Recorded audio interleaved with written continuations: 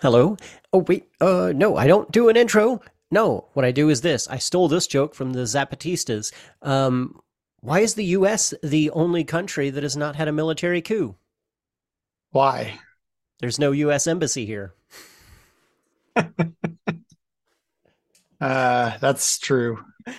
So you're listening to Raise 'em Left, a parenting podcast with a leftist perspective and lens.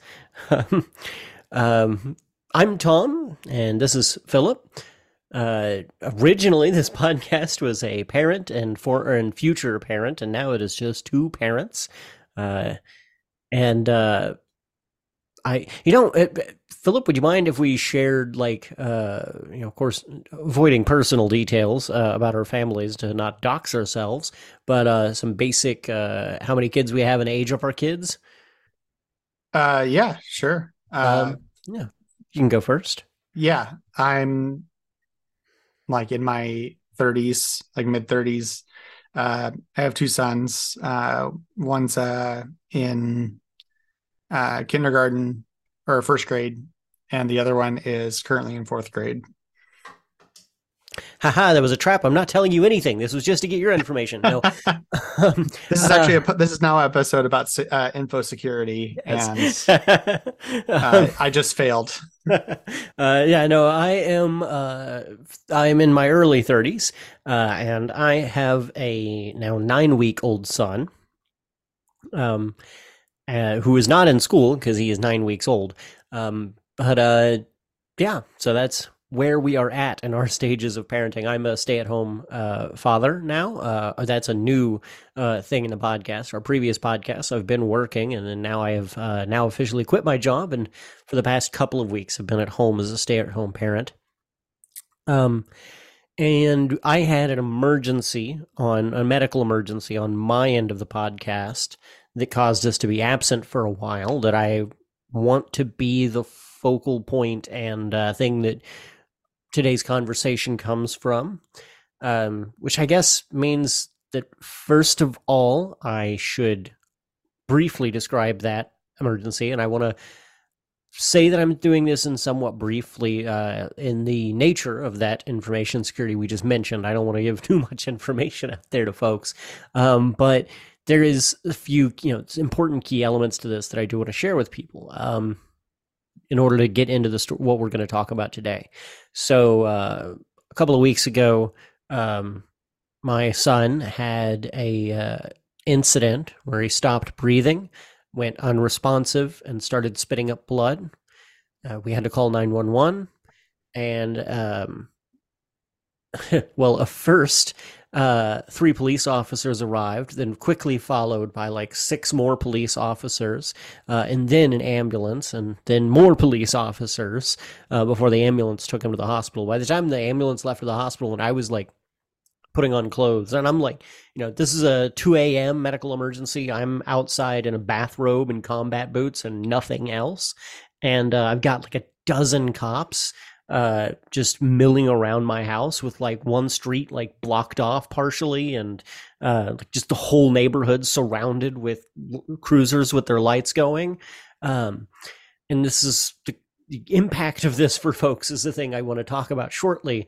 But it was made everything so much worse. They were literally in the way. Like cops were just like hanging out in front of our front door while we're trying to get our son and his mom and me in and out, and getting all of the things ready for us to go to the hospital.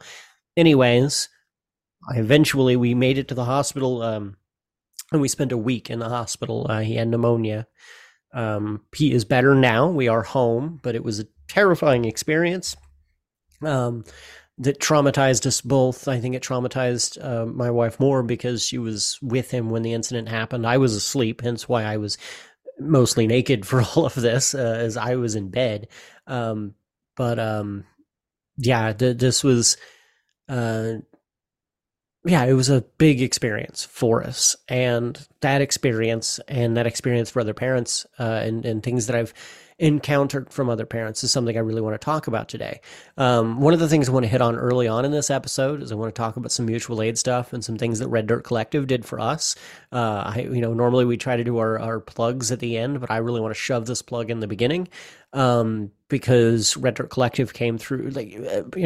Red Dirt Collective is my formerly local uh, grassroots organizing pan leftist group that was in my community that Philip is a part of, and I was a part of when I was in that community.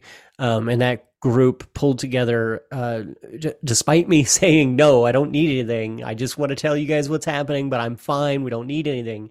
And that group pulled together a substantial care package for us while we were in the hospital and a substantial sum of money to help us cover some medical bills afterwards, that we are immensely grateful for. And this is, I want to, things like this are something I like to talk about so that I convince other people that these are things that can exist in your community. This exists within red state, deep red state Oklahoma. It can exist in your community. It should exist in your community, and it causes so much positive impact. For us, it was even just the psychological effect of just knowing we had the support of a group of people was so much. The financial effect of that hasn't actually hit us yet because we haven't received that medical bill yet, but also the stress of worrying about what that's going to be is substantially lower. We have this sum of money sitting here that will cover it when it happens. We're very privileged, financially privileged people, but that still matters because our medical, that's a whole other episode. The medical, Medicare for all is a necessity for America. But yeah, so thank you, Philip, and thank you, RDC, for everything you all do. I Yeah, encourage absolutely. I encourage listeners to support RDC and other organizations like it. So now let's the hospitalization itself was, of course, like and child hospitalization when you're a parent in the hospital and how it hits you. And this is something that I didn't expect to be as intense for me as it was, because I spent most of my life in and out of hospitals. My dad has severe medical issues. He's a multiple organ transplant recipient. Has just, I've been in a lot of hospitals. They're almost nostalgic for me. I get a warm, fuzzy feeling when I go into a hospital cafeteria. But Jesus, this hit different and was, again, we're very privileged people. My wife has a medical background, and we're able to understand medical terminology. I have a long history in hospitals, and I understand medical terminology. We're financially privileged, but it was, even with all of that, it's a lot to deal with. And for a lot of parents who aren't privileged in those ways, it is so much to deal with. And going through this and wanting to know what other parents, I don't know, it was hard for anybody else, learning just how hard it is for so many other people, and how little support a lot of new parents feel because of a specific thing that happens in our medical industry is a big part of what I want to talk about. And then at the end of this episode, let's loop back around, and I want to talk about that 911 response, because Jesus, that could have been fucking better. A dozen cops is absolutely insane, but we'll get to that. That's still wild to me. It's like the third time I've heard that now, and it's still just cannot get over how completely bonkers that is. Yeah. It was fucking insane. So early into parenting, going to parenting classes that are supposed to prepare you for being a new parent, prepare you for having a child, prepare you for delivery, prepare you for all of that. It is all focused extremely heavily on the positive outcome, on the, hey, don't worry, everything's going to be great. Everything's going to happen wonderfully. We watched like 6 different videos of women delivering like natural childbirth in the hospital where everything went wonderfully, perfectly. There was no complications. Everything was geared and tailored to comfort you, to make you feel better, and to make you not be anxious or scared, and there is value to that. Don't get me wrong. I'm not trying to say we need to terrify people, but a echoed thing that I felt and that I've heard through a lot of other parenting like blogs and things on the internet and other parents that I've met in the hospital was how unprepared they felt the moment anything went wrong. They never had us watch videos of C-sections happening or emergency C-sections. Didn't They loosely told us what would happen if we had to go in for a C-section or an emergency C-section. They don't tell you what would happen if other things go wrong in delivery. They don't tell you what's gonna happen or how it is when you go into the hospital with a newborn with issues with problems. They don't tell you what to look out for, that what is problems and things you should be concerned about. Like early in the hospital, one of the things we had was Leo's having respiratory distress that we didn't recognize as respiratory distress because to our ears and to like our parents' ears, he was cooing like a baby coos in their sleep, like every breath, and it was one of the nurses that this triggered for them. They were like, "Oh no, this is bad. This is a really common thing. It's called grunting, and this is like something we need to keep an eye on. If it doesn't correct itself in 24 hours, then we may have some issues." And it didn't correct itself. We did end up our first night in the hospital. We went into respiratory distress and had to go into the NICU, and it's those little things like that. It's all of these things that you learn that you should be looking out for, that you don't learn that you should be looking out for until they happen. And then it's like, well, we didn't want to tell you that because you might be concerned or be anxious or be scared as new parents. And it's what is way more scary than all of that is getting shocked with it, having a jack in the box of when it happens.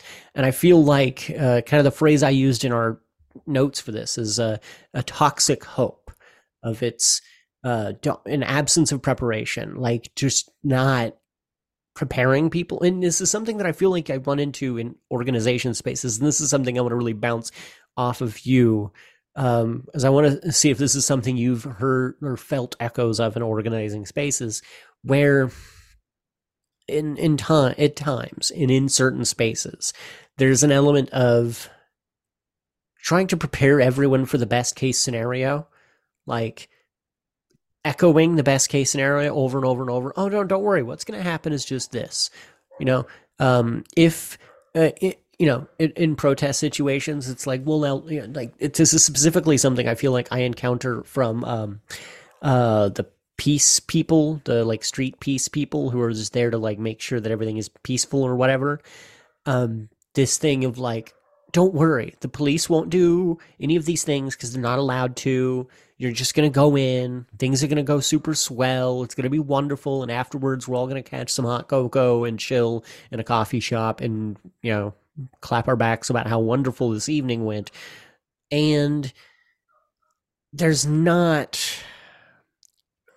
like, whenever things go wrong, whenever things escalate, whenever things, and even outside of protests, just in other, just everyday basic stuff, you run into this thing where when things don't go perfectly smoothly in organizing or in just general group large projects, people aren't prepared for when things go wrong because we're afraid to talk about how they might go wrong and what you should do if they do.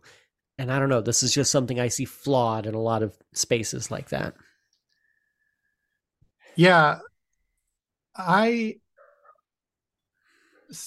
I definitely think that there's some degree of um ill preparedness at times.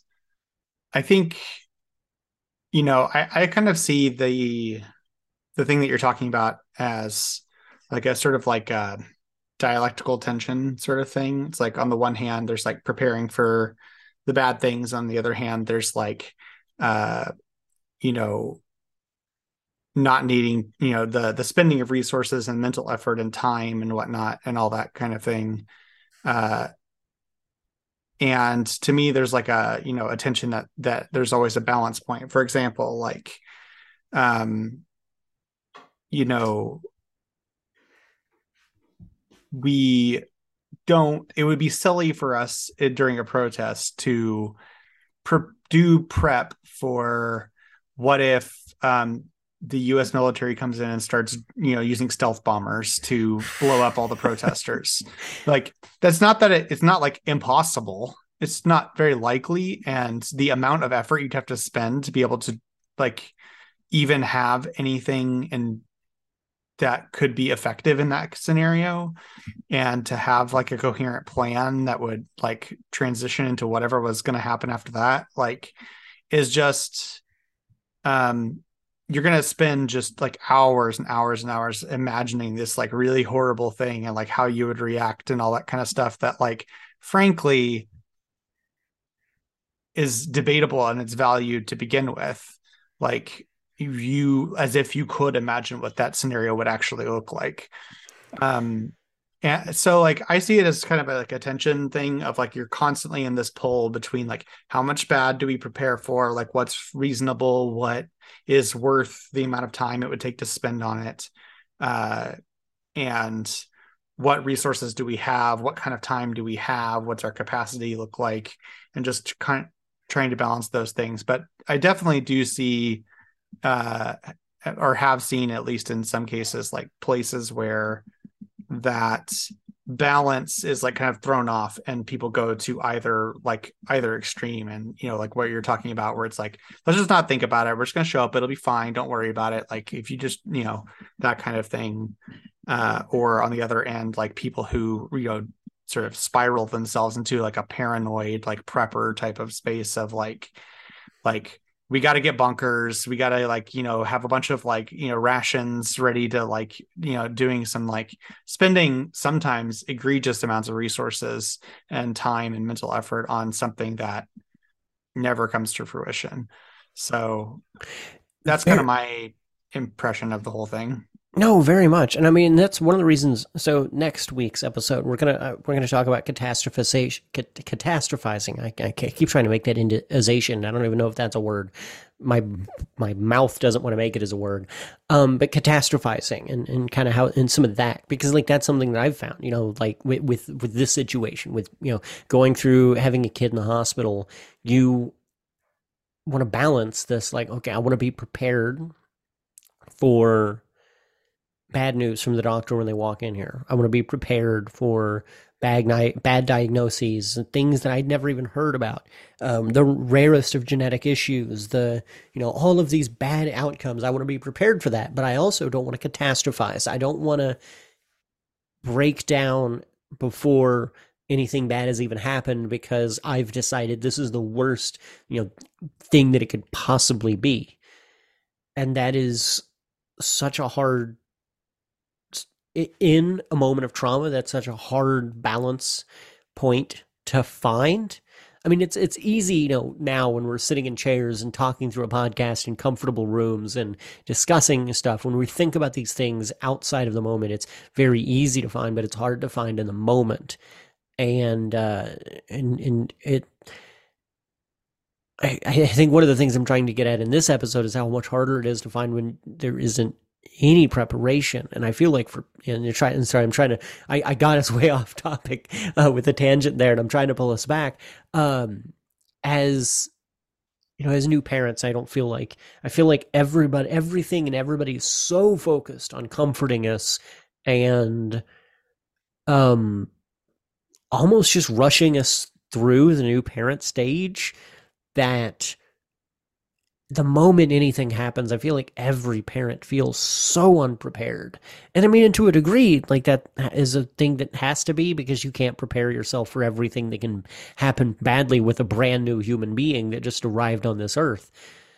But also, it's like even just the fundamentals, like, it was when I arrived at the hospital, I went up to the front, and it's 2 a.m, right? So I got to go up to the security desk to like get let up into the pediatric unit. And I go up to the desk and they're like, "What's the patient's name?" And I give my wife's name, and like, we don't have that person. And they're like, "Is that your child's name?" And I was like, "Oh no, it's not." And then I had to give my son's name. It just didn't like initially occur to me to give, he's still just now registering in my brain as a legal human being. Like, of course I know he's a physical there human being, but the idea that it is his, like, he's a legal human being is a whole weird little thing to wrap your head around. Um, Repeatedly having to say like, "What patient are you here for?" and then giving his name was, so many times in the hospital was just such a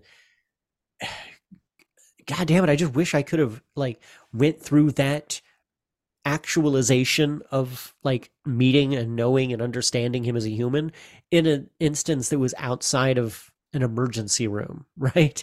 Or a pediatric unit or a hospital. Um, and it's the little emotional things like that that we just don't. We both don't have a preparatory early way for helping parents with, and we don't have a very good during the moment.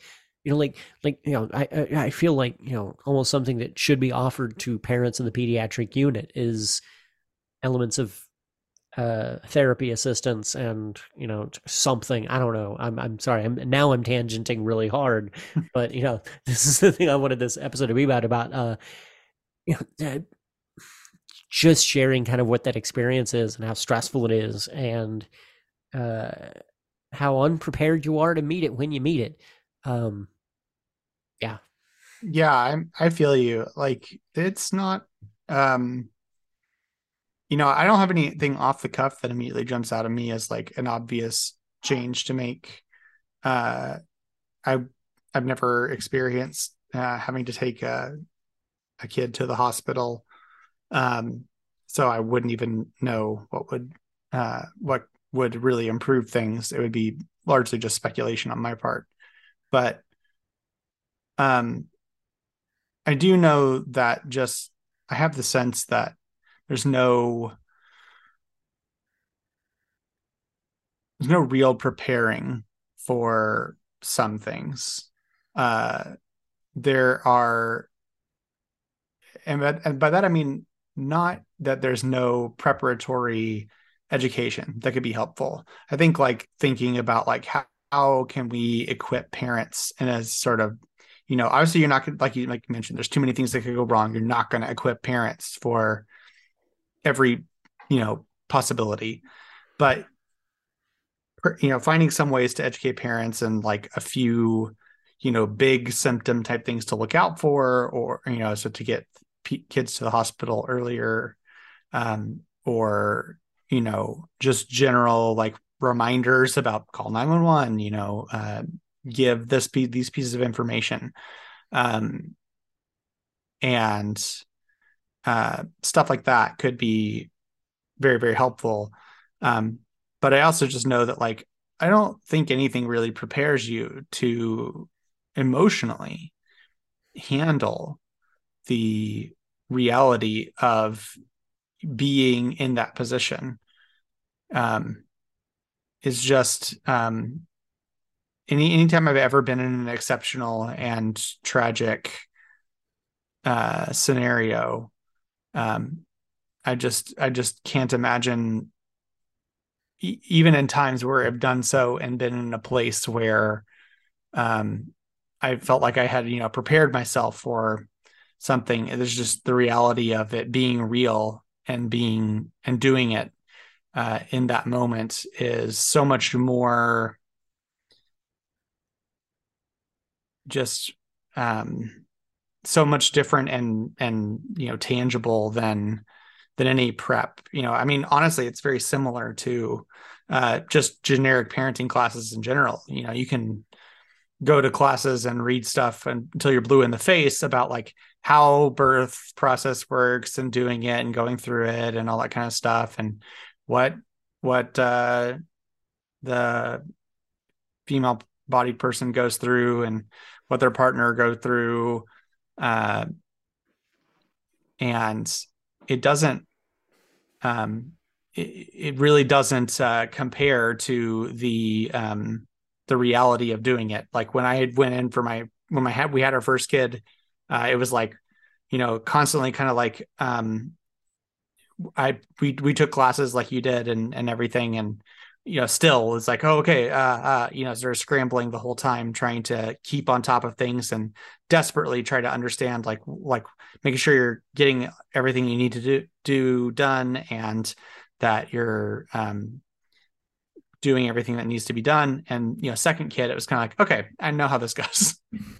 You kind of go in, you're like, yeah, okay, yeah, we know we're doing this thing. Uh, Not that it becomes easy, certainly not, but you have that sort of confidence and assuredness that that comes only from prior experience.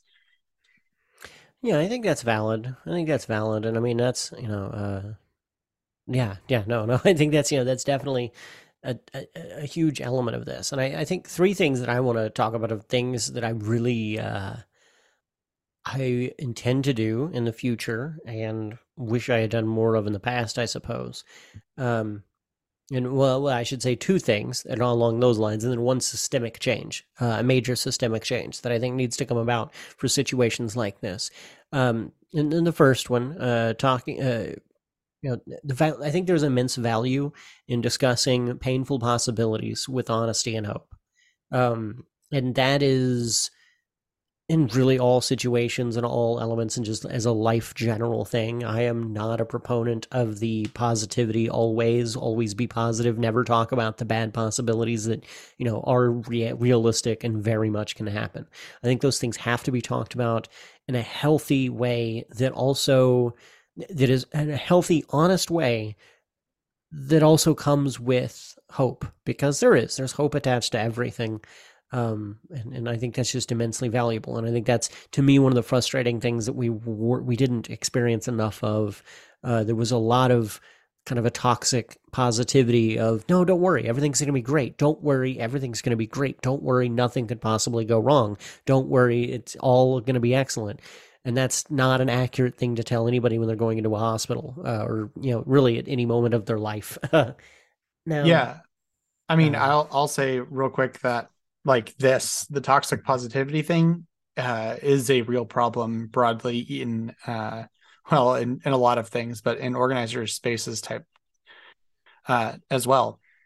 The To give an example, like we had a you know um, in our area we had a big thing up around like the George Floyd death, and people doing protests and stuff in our area, just like pretty much everywhere else in the country.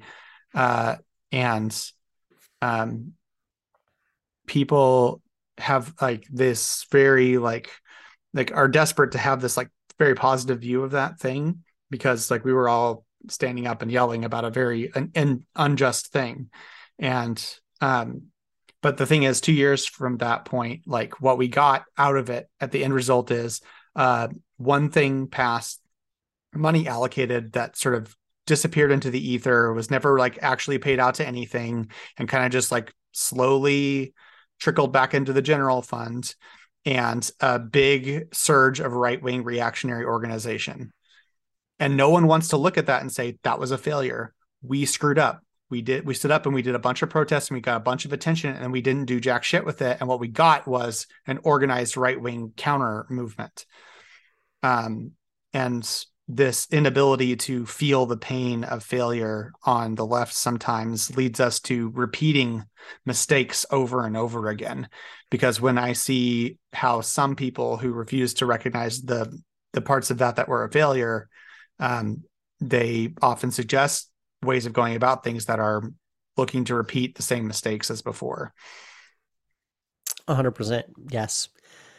Another one of another change that I'm been talking with another parent about making, um, that is preparatory, is that I'm going to take some IF. I always get this acronym wrong. Individual first aid kit training. IFAK, IFIAK. Individual first aid kit training.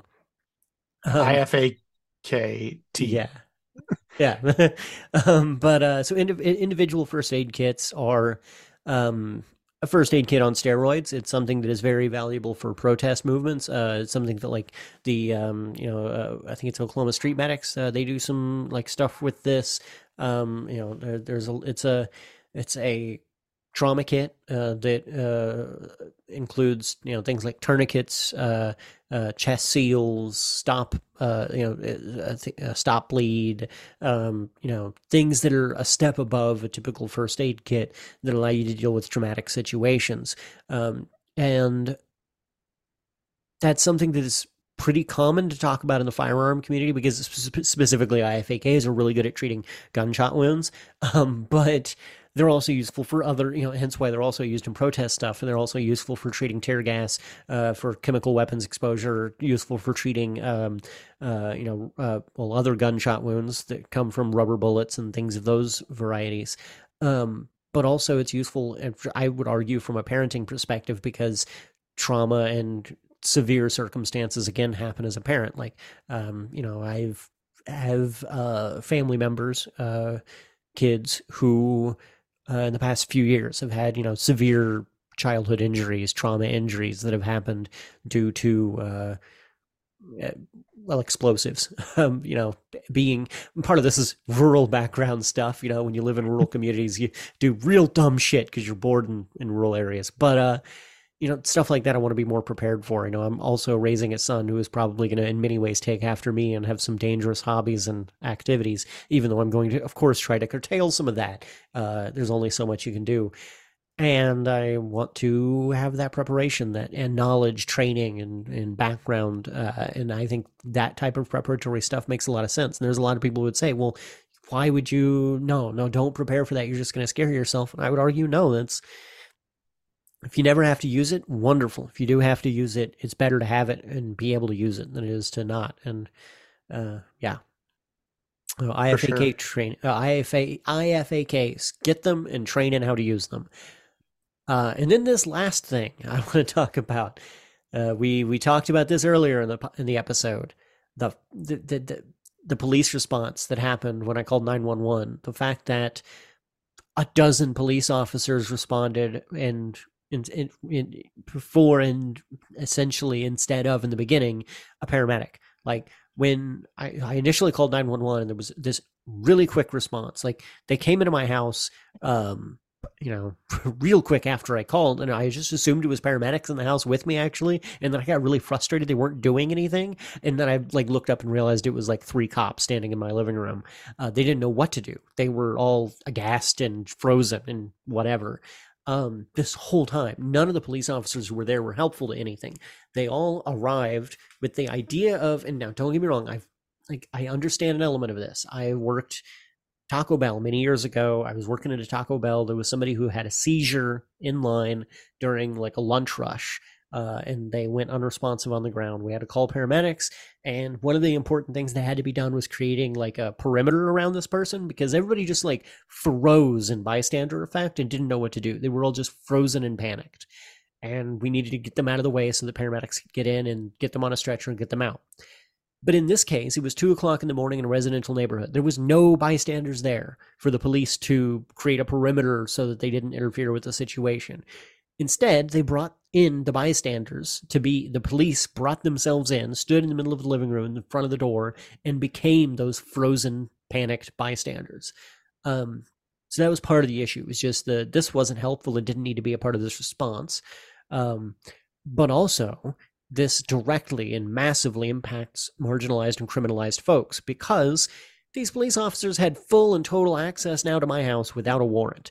There are many times in my life where there would have been things like, maybe weed out in the open. And that, oh boy, would you be afraid to call 911 for a very severe instance where you absolutely need to call 911 if you knew that there was a high chance of the cops coming into your house and arresting you because you had called 911.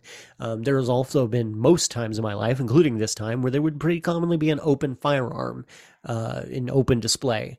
In this case, there wasn't, but that could have been a problem with a bunch of cops coming into my house. The first thing they see is a gun. That can escalate situations. I did have the problem where I do have two very barking, very protective dogs that I did immediately have a whole new anxiety while I'm being scared out of my fucking mind in the middle of all of this. This minute I realized that these were cops and not paramedics, my next thought was, shit, are they going to shoot my fucking dog? because he's barking at them. And I know he's friendly. I know he won't harm anybody, but cops are a different person. Like, um, you know, what I mean by that is regular people would be like, "Oh, this dog isn't going to hurt me." Cops don't have that attitude. To them, everybody is out to get them. So, yeah, my end is we're running out of time in this. I want to say my end, the end of my rant here is that we desperately need non-response police programs. I'm not, sorry, not non-response, non-police response programs. We do need That's very, response. very different. Non-response police. That's what we already have.